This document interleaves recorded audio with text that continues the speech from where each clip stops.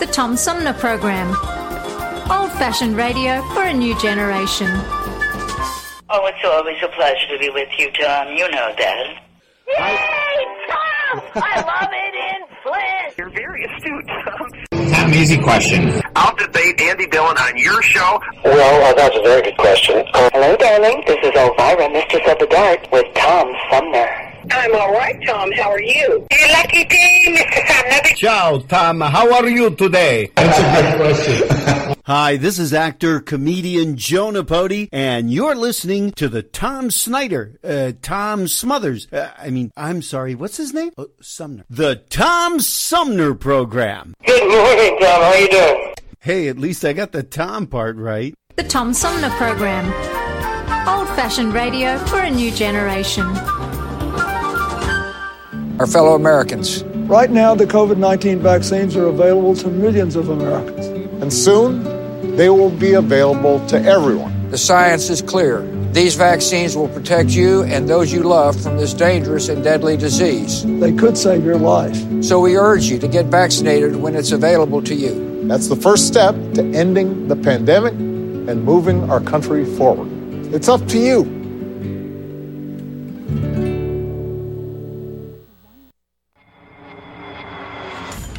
The Tom Sumner Program plays host to the best political roundtable on radio every Wednesday from 10 a.m. to noon. Armchair Politics features great commentary and analysis about the headlines from local, state, and national politics with an alumni of world-class pundits, plus quotes, tweets, and those weird and wacky stories we call the X-Files. If it's Wednesday, catch Armchair Politics on the Tom Sumner Program.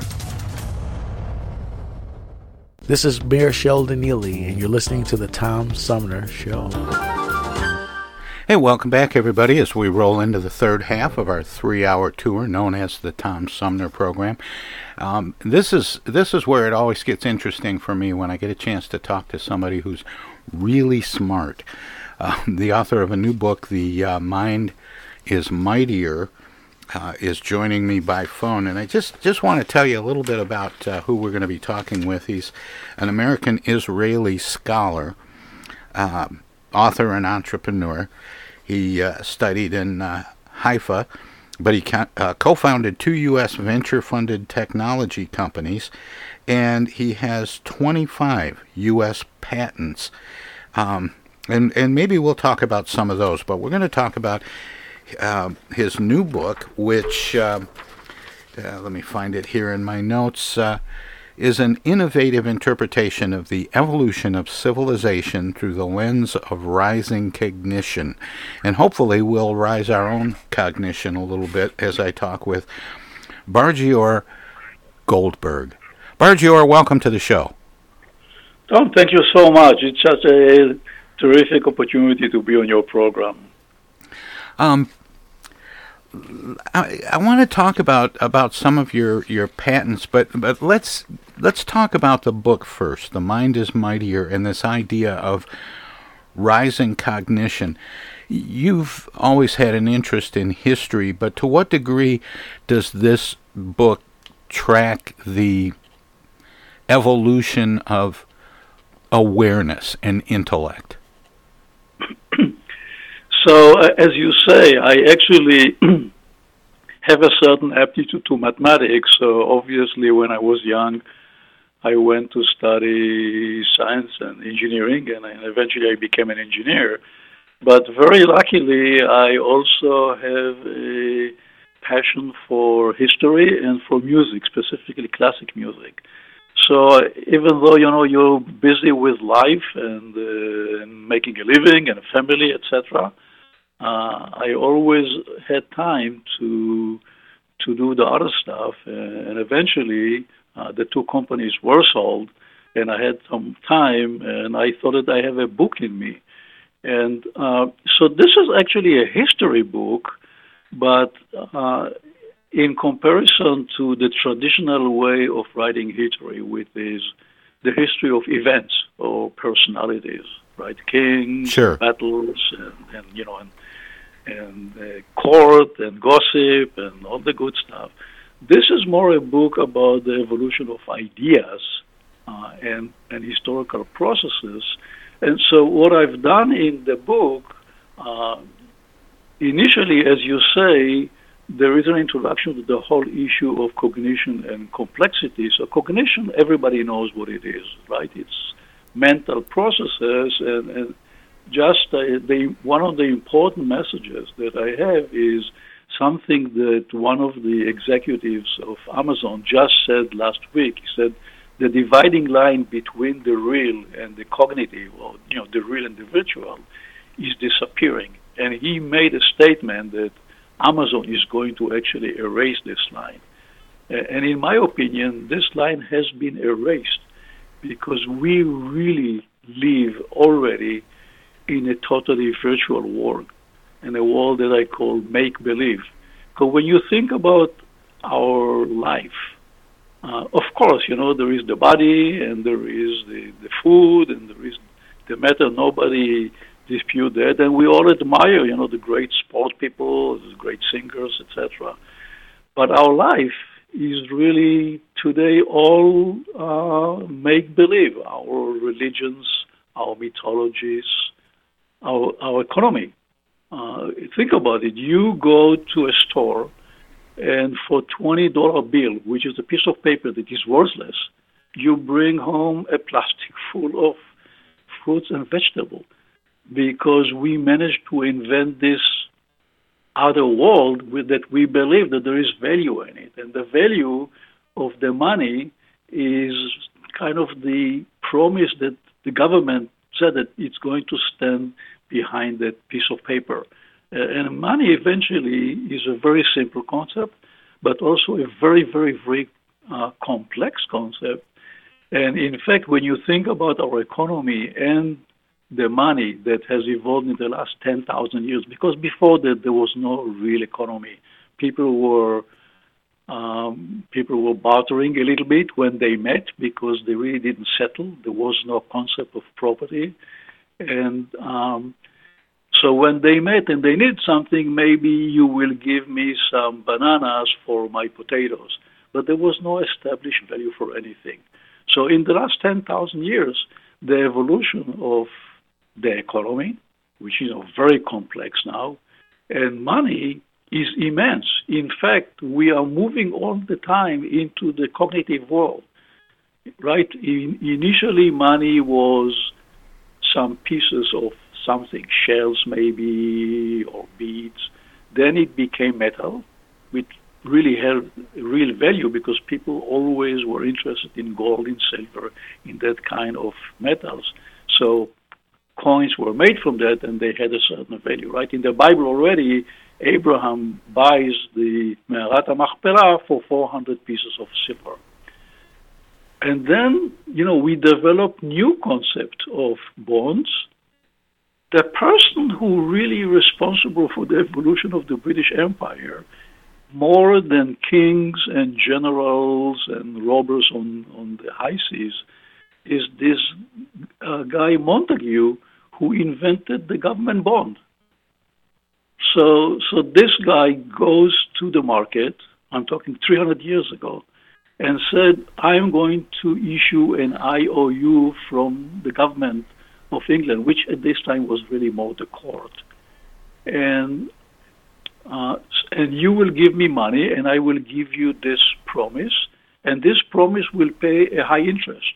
I think that he paid something like 6%, which 300 years ago was a lot of money because there was no concept of inflation yet and things that that we are worrying about today. And he said the other thing, which was incredible, I cannot guarantee the bond, but I will guarantee the interest.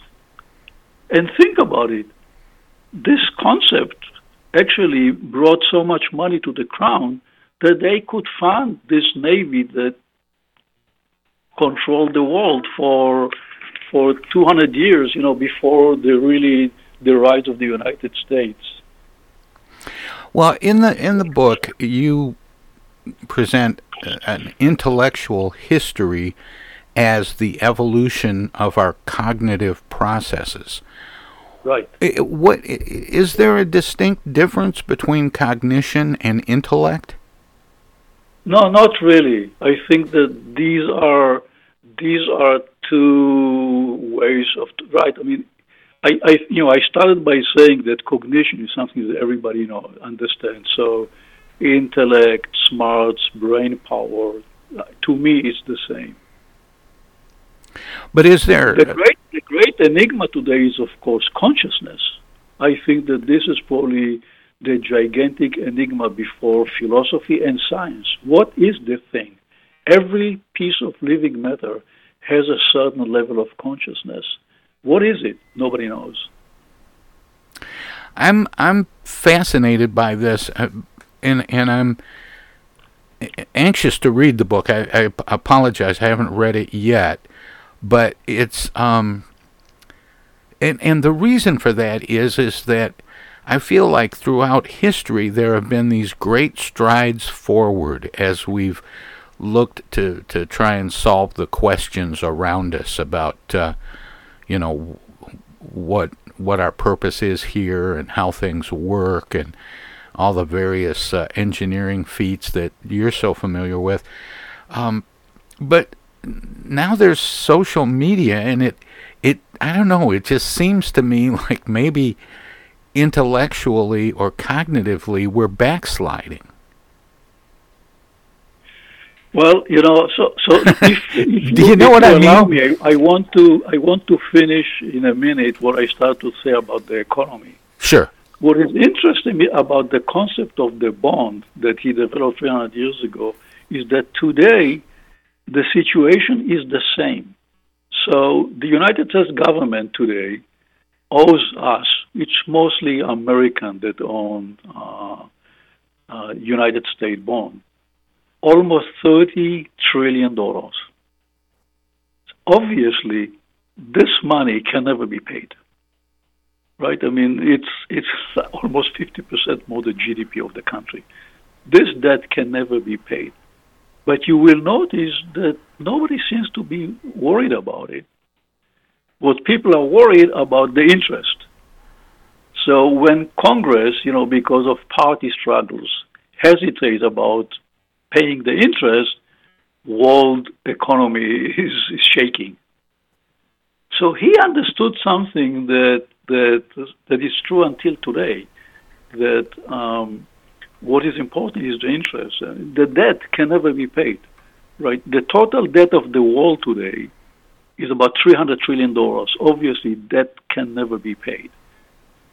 But as long as the interest is going to be paid, things are good. What is the meaning of $300 trillion debt in a world that has maybe GDP of 25% of it? You try to figure out, because I have to say that I'm not sure that I can. An economist can, right? And they tell you, don't worry, it's okay. The debt is not important. What is important is growth. So, print more money, and as long as the economy is growing, we're okay. But yet, it seems at times, Bar-Giora, that the economy slows down or stops.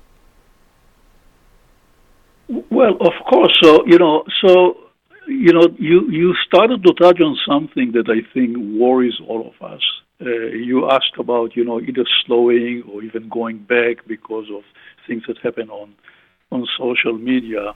The way I look at it is that we are really facing a very serious social challenge, because the gap is not only huge, but it will continue to grow.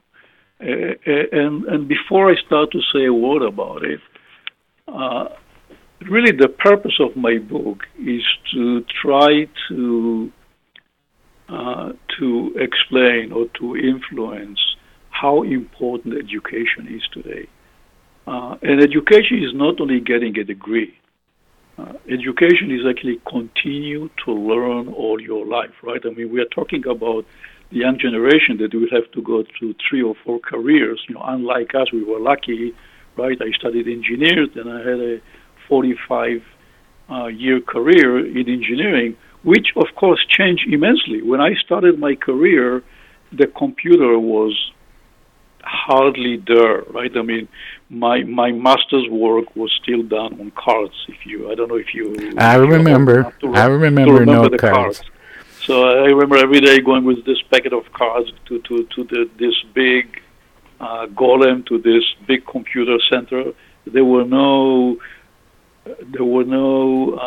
personal computers, but today the evolution we made is immense, and I think what we see is that there is a small minority that is definitely following it. And sure, it takes an effort. You have to work at it every day because things are changing so quickly. Bar-Giora, I have to interrupt here. I'm sorry, but I have to go to a break. Can you stick around for a few minutes so we can talk about this some more? Sure.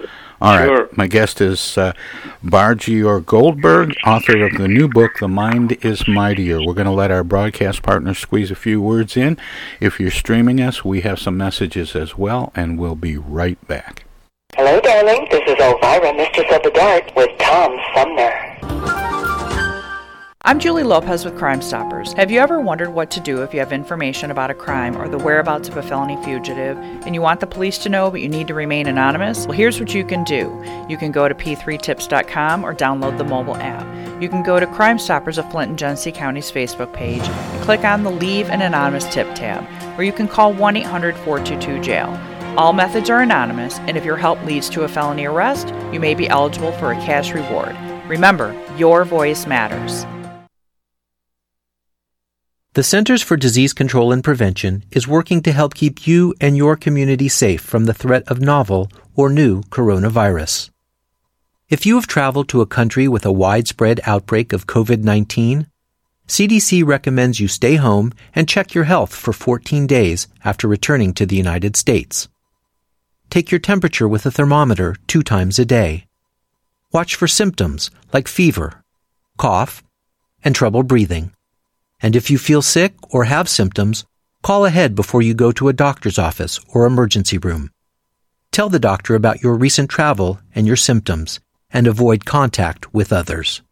For more information, visit cdc.gov. Hey, this is Tom from the Tom Sumner Program. Catch me and a gaggle of great guests weekdays on Our Voices Radio, WFOVLP 92.1 FM. You never know who might drop by. Joe By from the Blue Hawaiian. Dan Sterling. Congressman Dan Kildee. Alexander Zonjic. Actor, comedian Joe Napodi. Woodrow Stanley. U.S. Senator Debbie Stabenow. State Senator Jim Ananich. Comedian Brian McCree. The unknown comic. Mark Farner. And Tom, I want you to know Tom's my friend. You've always got great questions, and you know the material, and you care about it, and that's impressive. Nice to be with you, Tom. And I admire you for reading all of that. I haven't read the whole thing. I've got willing to admit that. Hey, Tom, this is my favorite interview always. It's like having coffee at the kitchen table with you. Tune in Monday through Friday from 9 to 12 right here on 92.1 of a kind, and check out our website at TomSumnerProgram.com. Yo, speaking. Oh, dear. Honey, our car warranty is expiring again. So soon? It just expired last week. You don't even own a car! Not now, Dana. Your father's on the phone. Hey! Mom and Dad, you're being scammed. It's a robocall.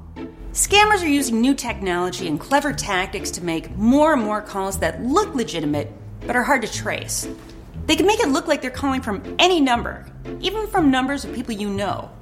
My robocall crackdown team is working with state and federal partners to stop the robocalls for good, but I need your guys' help. Don't trust your caller ID.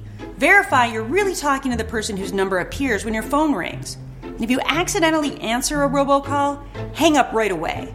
Engaging in conversation will only lead to more calls. Use a call blocking app on your cell phone that stops robocalls before they interrupt your day.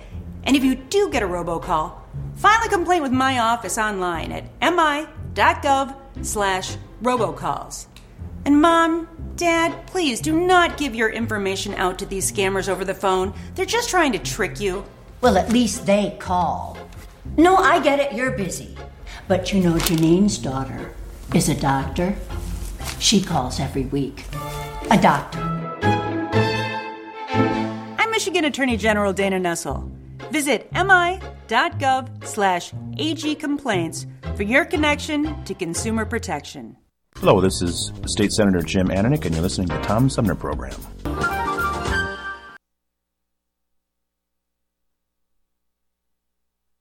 Hey, welcome back, everybody. We continue now with our conversation about the author of a new book called The Mind is Mightier, Bar-Giora Goldberg. Bar-Giora, welcome back, and thanks for sticking around. Sorry to make you sit through all that, sir. Thank you. In your book, The Mind is Mightier, you talk about history and structure it into four main sections with reflections and interpretations of history, mythology, religion, science, technology, the arts, music, law. It's really kind of the book of everything. Well, you're right, but I had to decide if I'm going to write 18 volumes, right, or a single book. And even this took about 5 years to write because there's a lot of study you have to do specifically on issues like language, which I never received formal education. What language is? Language is really the key to our cognition. Right? Why there are other important languages in our life, like music or math. Everything comes from the language. The language is the way we think. What are we thinking? We're speaking to ourselves. And the language was born somewhere 70 to 100,000 years ago, and nobody knows exactly the process. Obviously, there's a lot of discussion and argument in the scientific world, right? Noah Chomsky, who was the great prophet of language in the last 50 years, thinks that it was mostly a genetic event, and others think that it was a evolutionary process that took much more time and then eventually caught up. But language is probably kind of an emergence phenomena that we use every day and we don't understand well. But there are like 6,000 languages in the world, and it seems like every small tribe wants its own language. There's something inherent in the importance of the language, but our cognition is really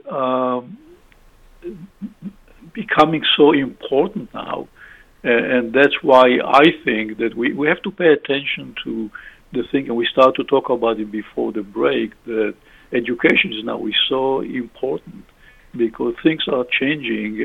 I'll give you an example, right? I need to do a promotion of my book, and I went to the Barnes & Noble store here, and she told me, hey, you have to start to use Instagram.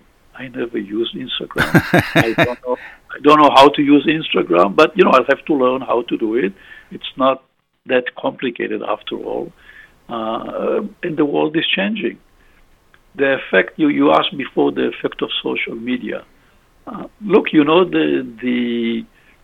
the origin was very positive. The intentions were very positive. Of course. We looked at Zuckerberg on television. He looked like this almost young David, right? He was a prophet talking about people from all over the world talking to one another. It was so idealistic. Well, we know what happened. Because eventually an operation like this becomes a slave to the money. And today, Facebook is what? Almost $1 trillion. So you understand what is driving it. It's not that new. And the question becomes now, how do you regulate this monster that I think is coming after us? It's very, very dangerous. I think that what's happening both in politics and the last year in COVID is, very detrimental to our civilization. But, the politicians of today are people my age. So they are more the product of the Industrial Revolution. And we are now in a new revolution. And I'm not sure exactly how well they can regulate what's happening in the industries. It's mostly run by young people. And they take advantage of it. It is, right? I mean, I hate to say it, but But you're right. In certain ways, some of us are going back. And we start to talk about the fact that the gap is created, and in my opinion, accelerating, because there is a small part of us that is ready to make the effort and to follow and to understand what's happening, and and continue to be students all their lives. But there's also a big part of us that doesn't want to do it, or thinks that it's good enough to go to get a degree, and there you are. And the gap is growing, and that creates already social tensions that worry me, and should worry everybody. Yeah, I feel the same way. As you look at the history of cognition, and you've mentioned a couple, language certainly, and economics. And you also referred to music as a language, and my ears perked up on that because I used to play music for a living, and I'm always amazed at how universally appreciated music is. You don't have to know a language to appreciate the way a person plays the piano or the harp or the violin. If we, in looking at history, are there key points like graduations where that show the distance traveled and the progression forward, aside from economics and language? Well, it's an interesting question because, like you mentioned, the Industrial Revolution, for example. Are there moments, as some say, was the printing press, a pivotal moment? You know what I'm saying. In putting together this treatment that you've done in the book, The Mind is Mightier, did you point out certain, graduation points where we move from learning a little bit to learning a little bit more and a little bit more and a little bit more? Well, so I think that, if you look at the big picture, it is hard to imagine that today we are smarter than Aristotle, which is about 2,500 years. So in terms of brain power, it is very difficult to argue that, we are much smarter than, the ancient Greeks. So it's like 2,500 years ago. But on the other hand, you have to realize that we are part of this cognitive cloud, that we are not individual, but we are part of a social order. And the social order made tremendous progress. Now, usually, you mentioned, for example, the print. The print was a huge revolution, obviously. And many historians even speculate that the Martin Luther was not possible without the print. So, great revolution that happened because, and in fact, in the history of language, the print is a milestone, obviously. But these things, in most cases, and yes, of course, you have to, when you write that kind of work, you have to focus on these step changes.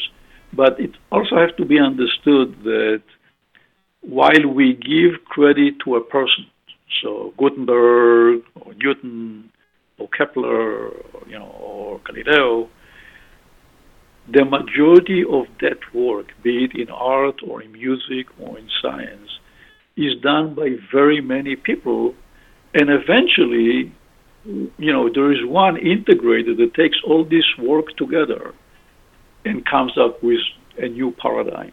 So Newton, if you look at Newton, right? Probably the greatest genius in the history of physics that did also mathematics. He kind of invented the calculus. There was all this information. So the concept of inertia came from Galileo.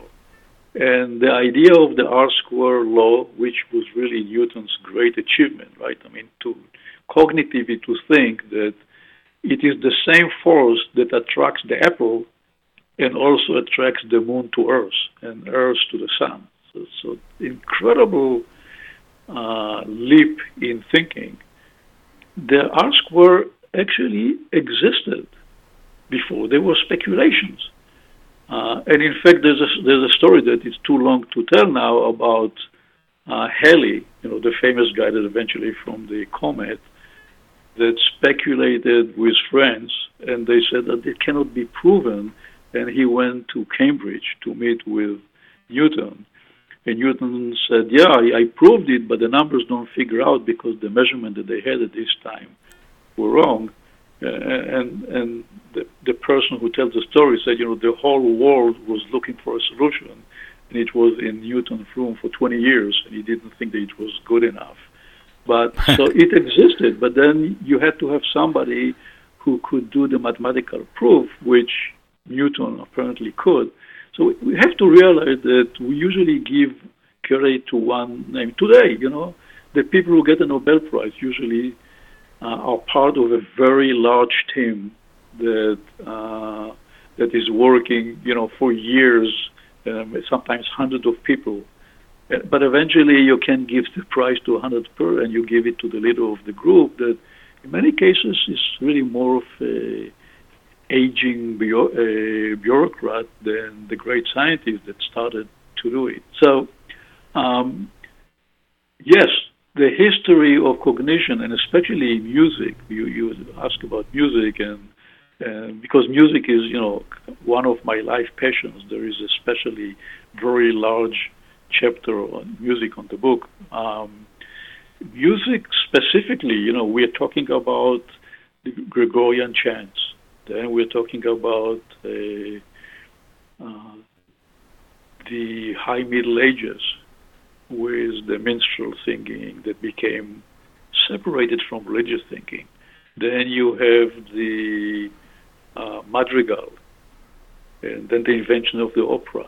1600, the specific persons who came together and decided we are going to imitate what the Greeks did 2,000 years ago, and we are going to write this music that is now not only following the words, but has a power by itself. And then, the concerto was invented around 1670, which was a huge innovation.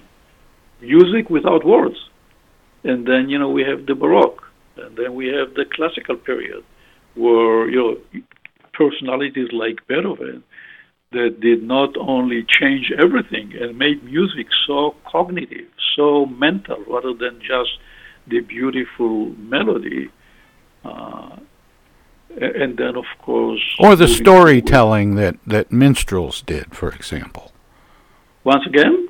I was just going to say it became more intellectual as people listened to and tried to understand what the musician was trying to get across in instrumental music like concertos, as opposed to the storytelling that minstrels had been doing. Right. So what happened? The music suddenly, by itself, without word, had to start to express emotions or stories. So, if you listen, for example, to Beethoven's Sixth Symphony, the Pastoral, it's a story of nature. So you have initially the ideal nature, then you have the storm, then you have the end of the storm, and it's all in the music, but now you have to understand a little bit better intellectually what's happening in the music, not just sitting and listening to the beautiful tune. And Beethoven specifically, really, it seems, if you tracked his history, he wrote a lot of pieces. The beginning were very influenced by Mozart and Haydn, but eventually became himself. Very simple issues that he developed. So, for example, you take the Fifth Symphony, pa pa pa pam. That's it. These four notes become the total story of the first movement that lasts more than 10 minutes. And in fact, if you look at the score and you listen carefully, these four notes continue to show up in the second movement and the third movement and the fourth movement. The whole symphony is this tiny piece of music that is being modulated and converted and shows up in different ways. So totally cognitive. To me, he's like the man that brought cognition to music more than anybody else. And in fact, some of the music experts call him pointillist. So if you remember, after the Impressionists, we have pointillism, where painters made the whole picture from points. Basically, what your television screen is today doing also, only there are millions of points and you don't see them. But there was this era of pointillism. He did it in music like 100 years early. And some of the pieces are amazing. I'm not sure everybody is familiar with all the details, but on his string quartet number 7, the second movement starts with 15 times playing the same tone, and that becomes the whole movement that lasts again more than 10 minutes. So now there's not even the ta ta ta ta. It's like ta ta ta ta ta ta ta ta ta ta ta ta ta, and that becomes the subject of a whole movement. So for him, he's a great innovator in variations and improvisation. That was the great skill, and unfortunately, he was so gigantic that composers until today look at these scores and they say, what can we do now after this man?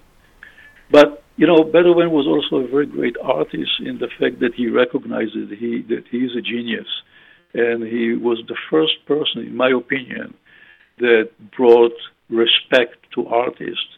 Generation before him, Haydn said, I work to please my master, not Beethoven. Beethoven worked to please himself.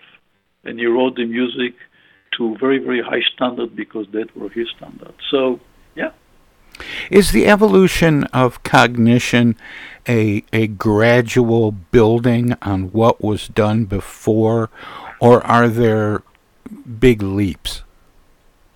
Well, the way I look at it is that it is absolutely the accumulation of everything that happened before. And, as Newton used to say, I've seen far because I stood on the shoulders of giants. And to me, I envision the evolution of our cognition as a ball, that every time that new idea, new art, new invention, new pattern hits it, it grows. But it's based on the total ball. And in fact, we are very lucky that because we have a language and because we have writing and because we could accumulate this information, this ball, this idea of our cognition growing in time has really not that shrunk in history. When you think about it, yes, there are a bunch of books that we know that were lost from Aristotle, for example. And there are, a bunch of operas that were lost from Monteverdi and other composers when music was not as important as it is today, and they couldn't even imagine that they're going to sell, millions of copies of songs, and things were lost. But in the great scheme, the majority of the information that we collected over, these 10,000 years is still with us and keeps growing. But as you say, it is always based on the past one. Think about music or how music leveled itself from the troubadour. The Gregorian chants were monophonic. Then then you start to modulate, to add more voices, and to harmonize it.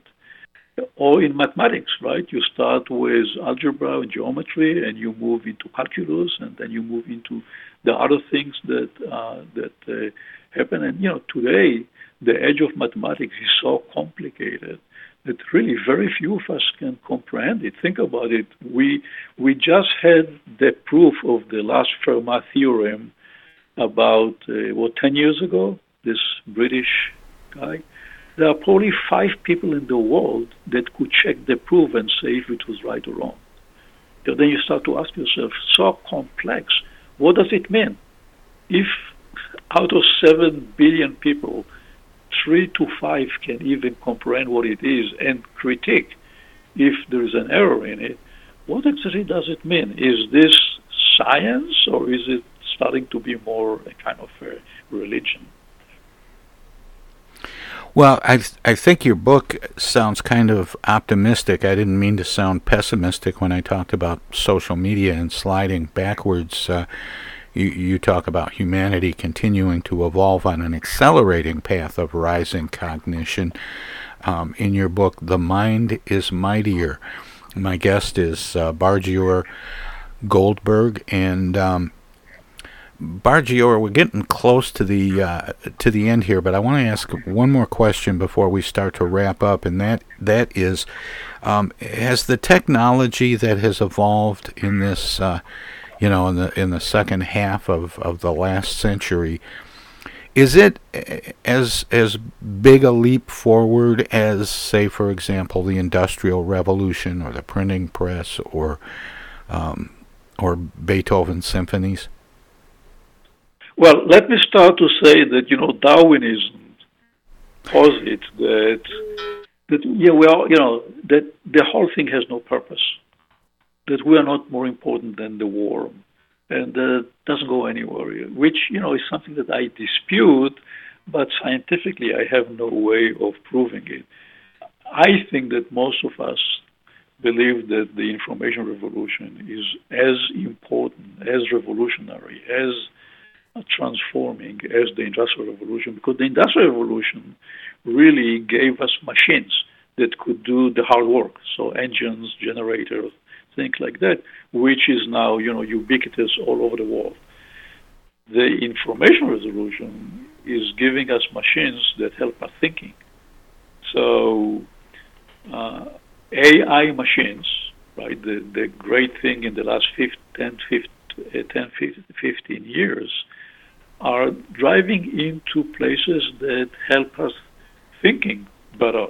And we can do things with these machines that it's not a matter of muscle and moving stones anymore, but moving us forward in a way that is unfathomable, right? You cannot design computer chips today without computers. And AI machines are already making much better decisions than we do. There is no doubt that the computer is a much better driver than we are.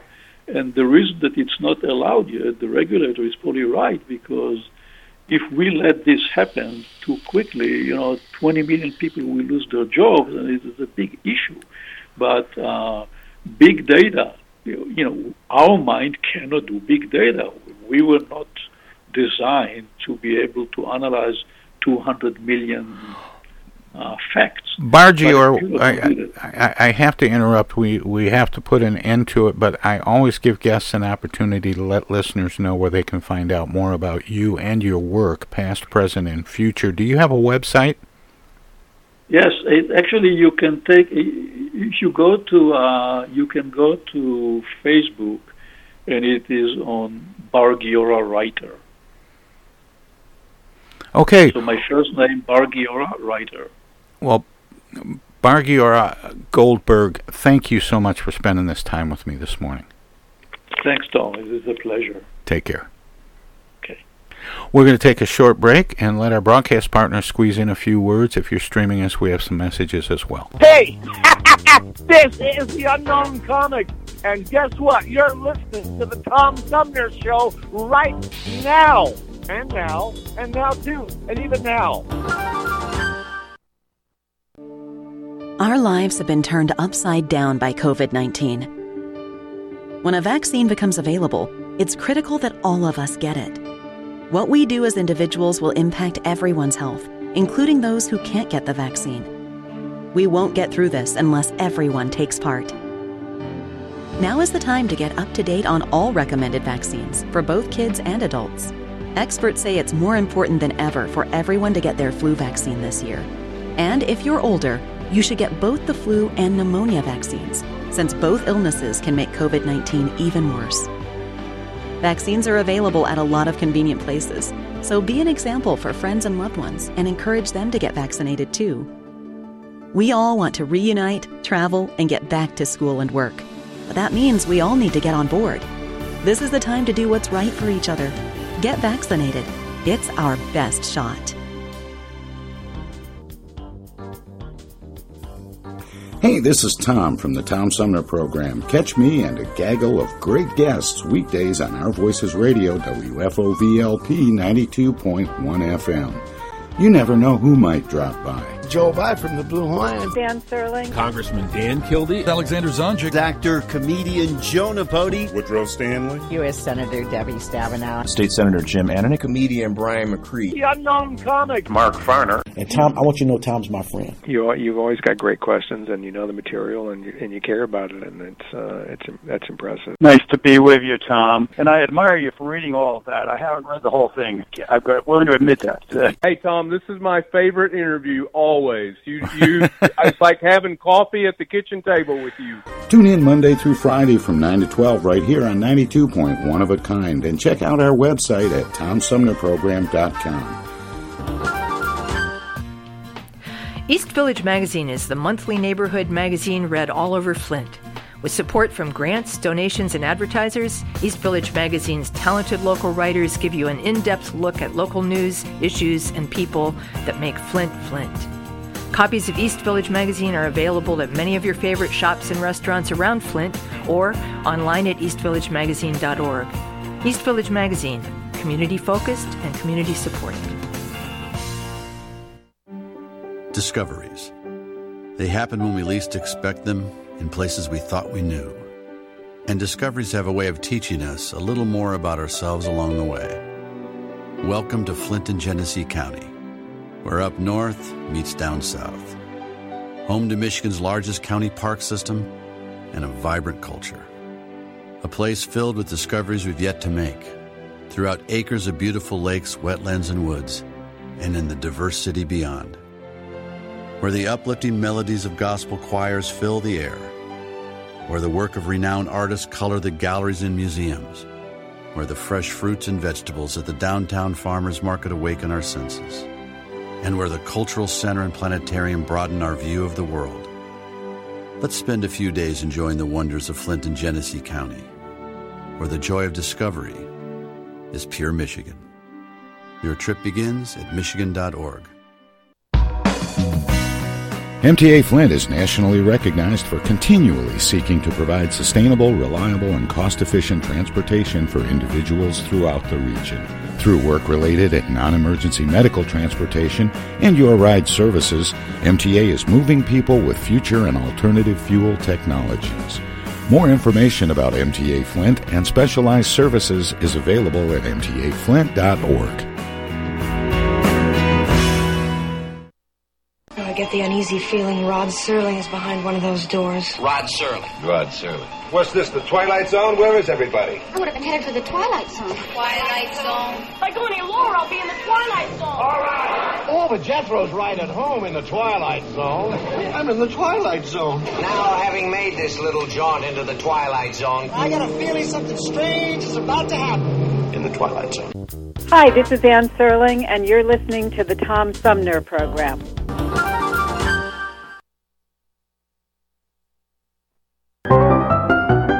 Welcome to this presentation of the Comedy Spotlight on the Tom Sumner Program.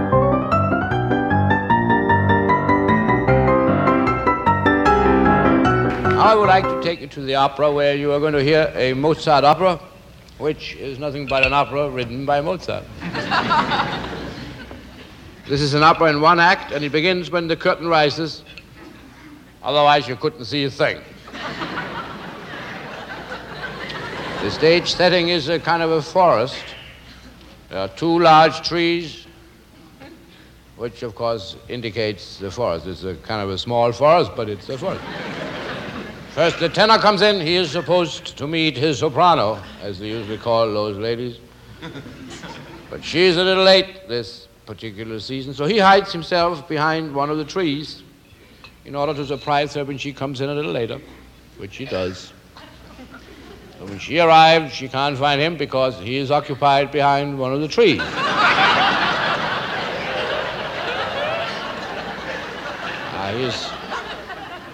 with a knife carving her name into the scenery. Now, she doesn't know that he is there, but, well, as a matter of fact, she must know it because she saw it during rehearsals. Either she pretends that she doesn't know it, or she's just plain stupid. Now, whatever it is, she gets across the stage somehow and takes place behind the other tree, which, for the occasion, hides her to a certain extent. Now, the chorus comes in, but nobody knows why, except Mozart, and he is dead. And that's just too bad. Next, your father comes in, and he is a very old man, primarily because she is a very old soprano. And he is very angry because apparently she is not his daughter. Now, this has nothing to do with the opera. I found that out myself.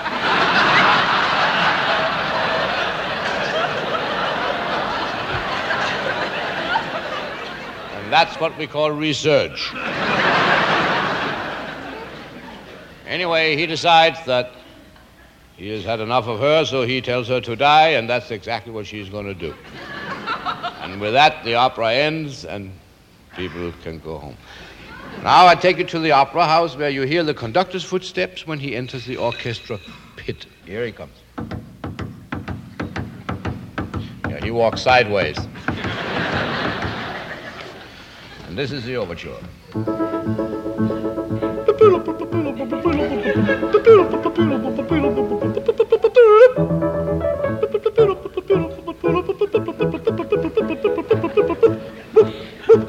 This, ladies and gentlemen, was the first part of the overture. Now you hear the second part, and that's exactly the same.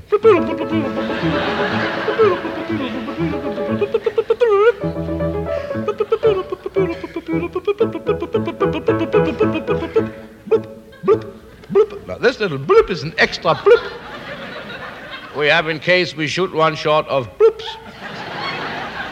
But that has never happened, so we have a lot of bloops left over.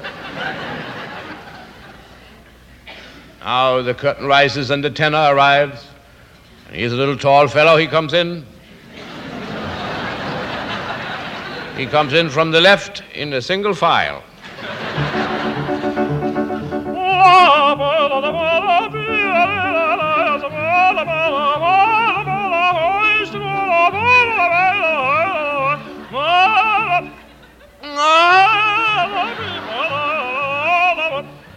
He goes behind a tree right away.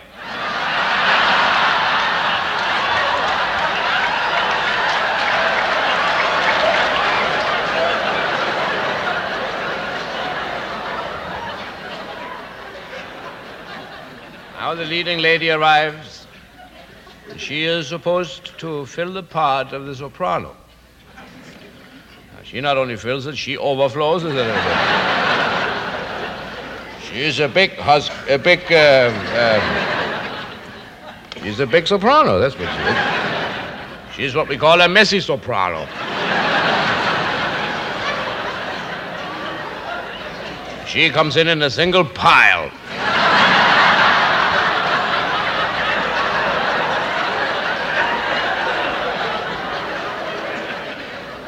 She also arrives backwards, but nobody notices the difference.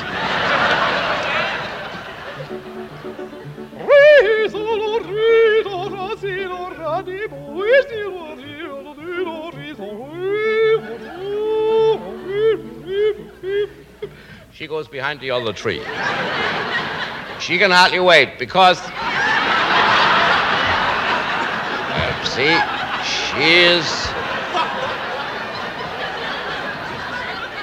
she supposedly hasn't met him for a long time, so she's anxious. Now is the time for the chorus. The light is dimmed, so you can hardly see these people when they arrive, and that's why they're dressed in a kind of cheap underwear.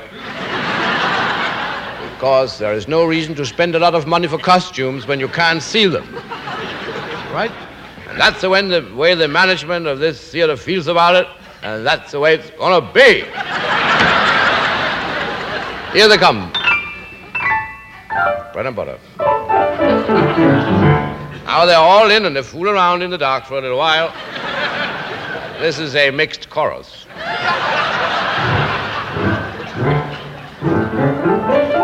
Bread and butter.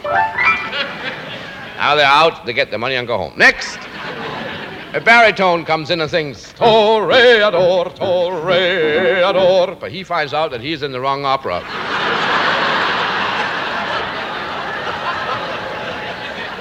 Now, the father comes in, the old man, and he is the basso.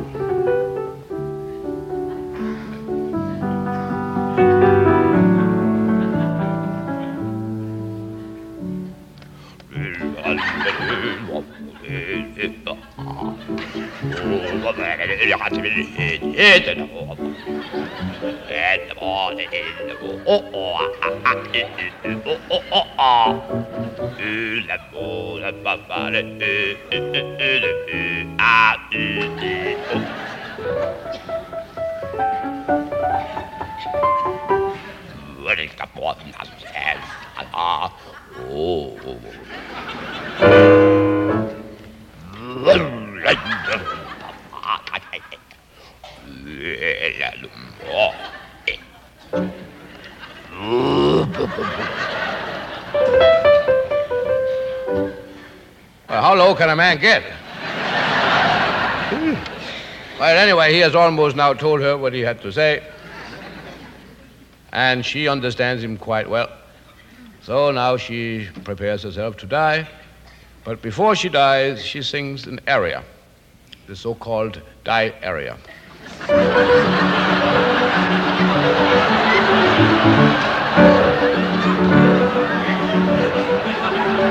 Almost I die, almost I die. She seems very happy about it.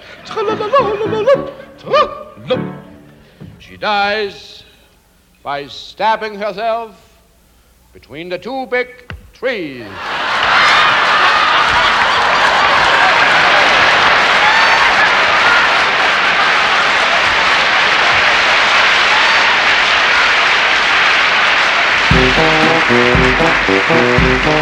This was another comedy spotlight on the Tom Sumner Program.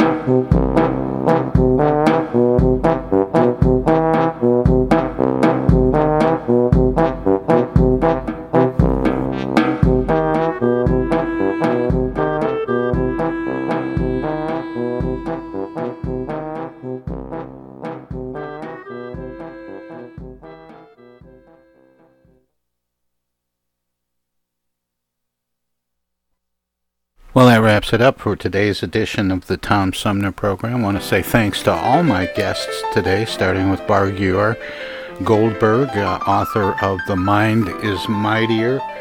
And I'm going to have to think about that one for a little while. Before that, we talked with paramedic Peter Canning about his book, Killing Season, a paramedic's dispatches from the front lines of the opioid epidemic.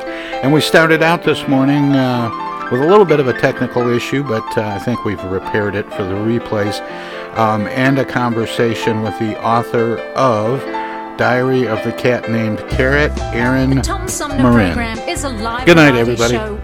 We want to acknowledge all of our guests who play such an important role in the show, and our cavalcade of cohorts from coast to coast for their regular contributions. Most of the musical accompaniment was provided by people in or from the Flint area. Many of the pre-recorded portions of the Tom Sumner Program are made possible by Flint's own Steve McComb and Pencil Sketch Recording in Nashville, Tennessee. If you have comments, questions, or suggestions about the show, find us on Facebook. This is Prue Clearwater. Join us next time for another edition of the Tom Sumner Program, and thanks for listening.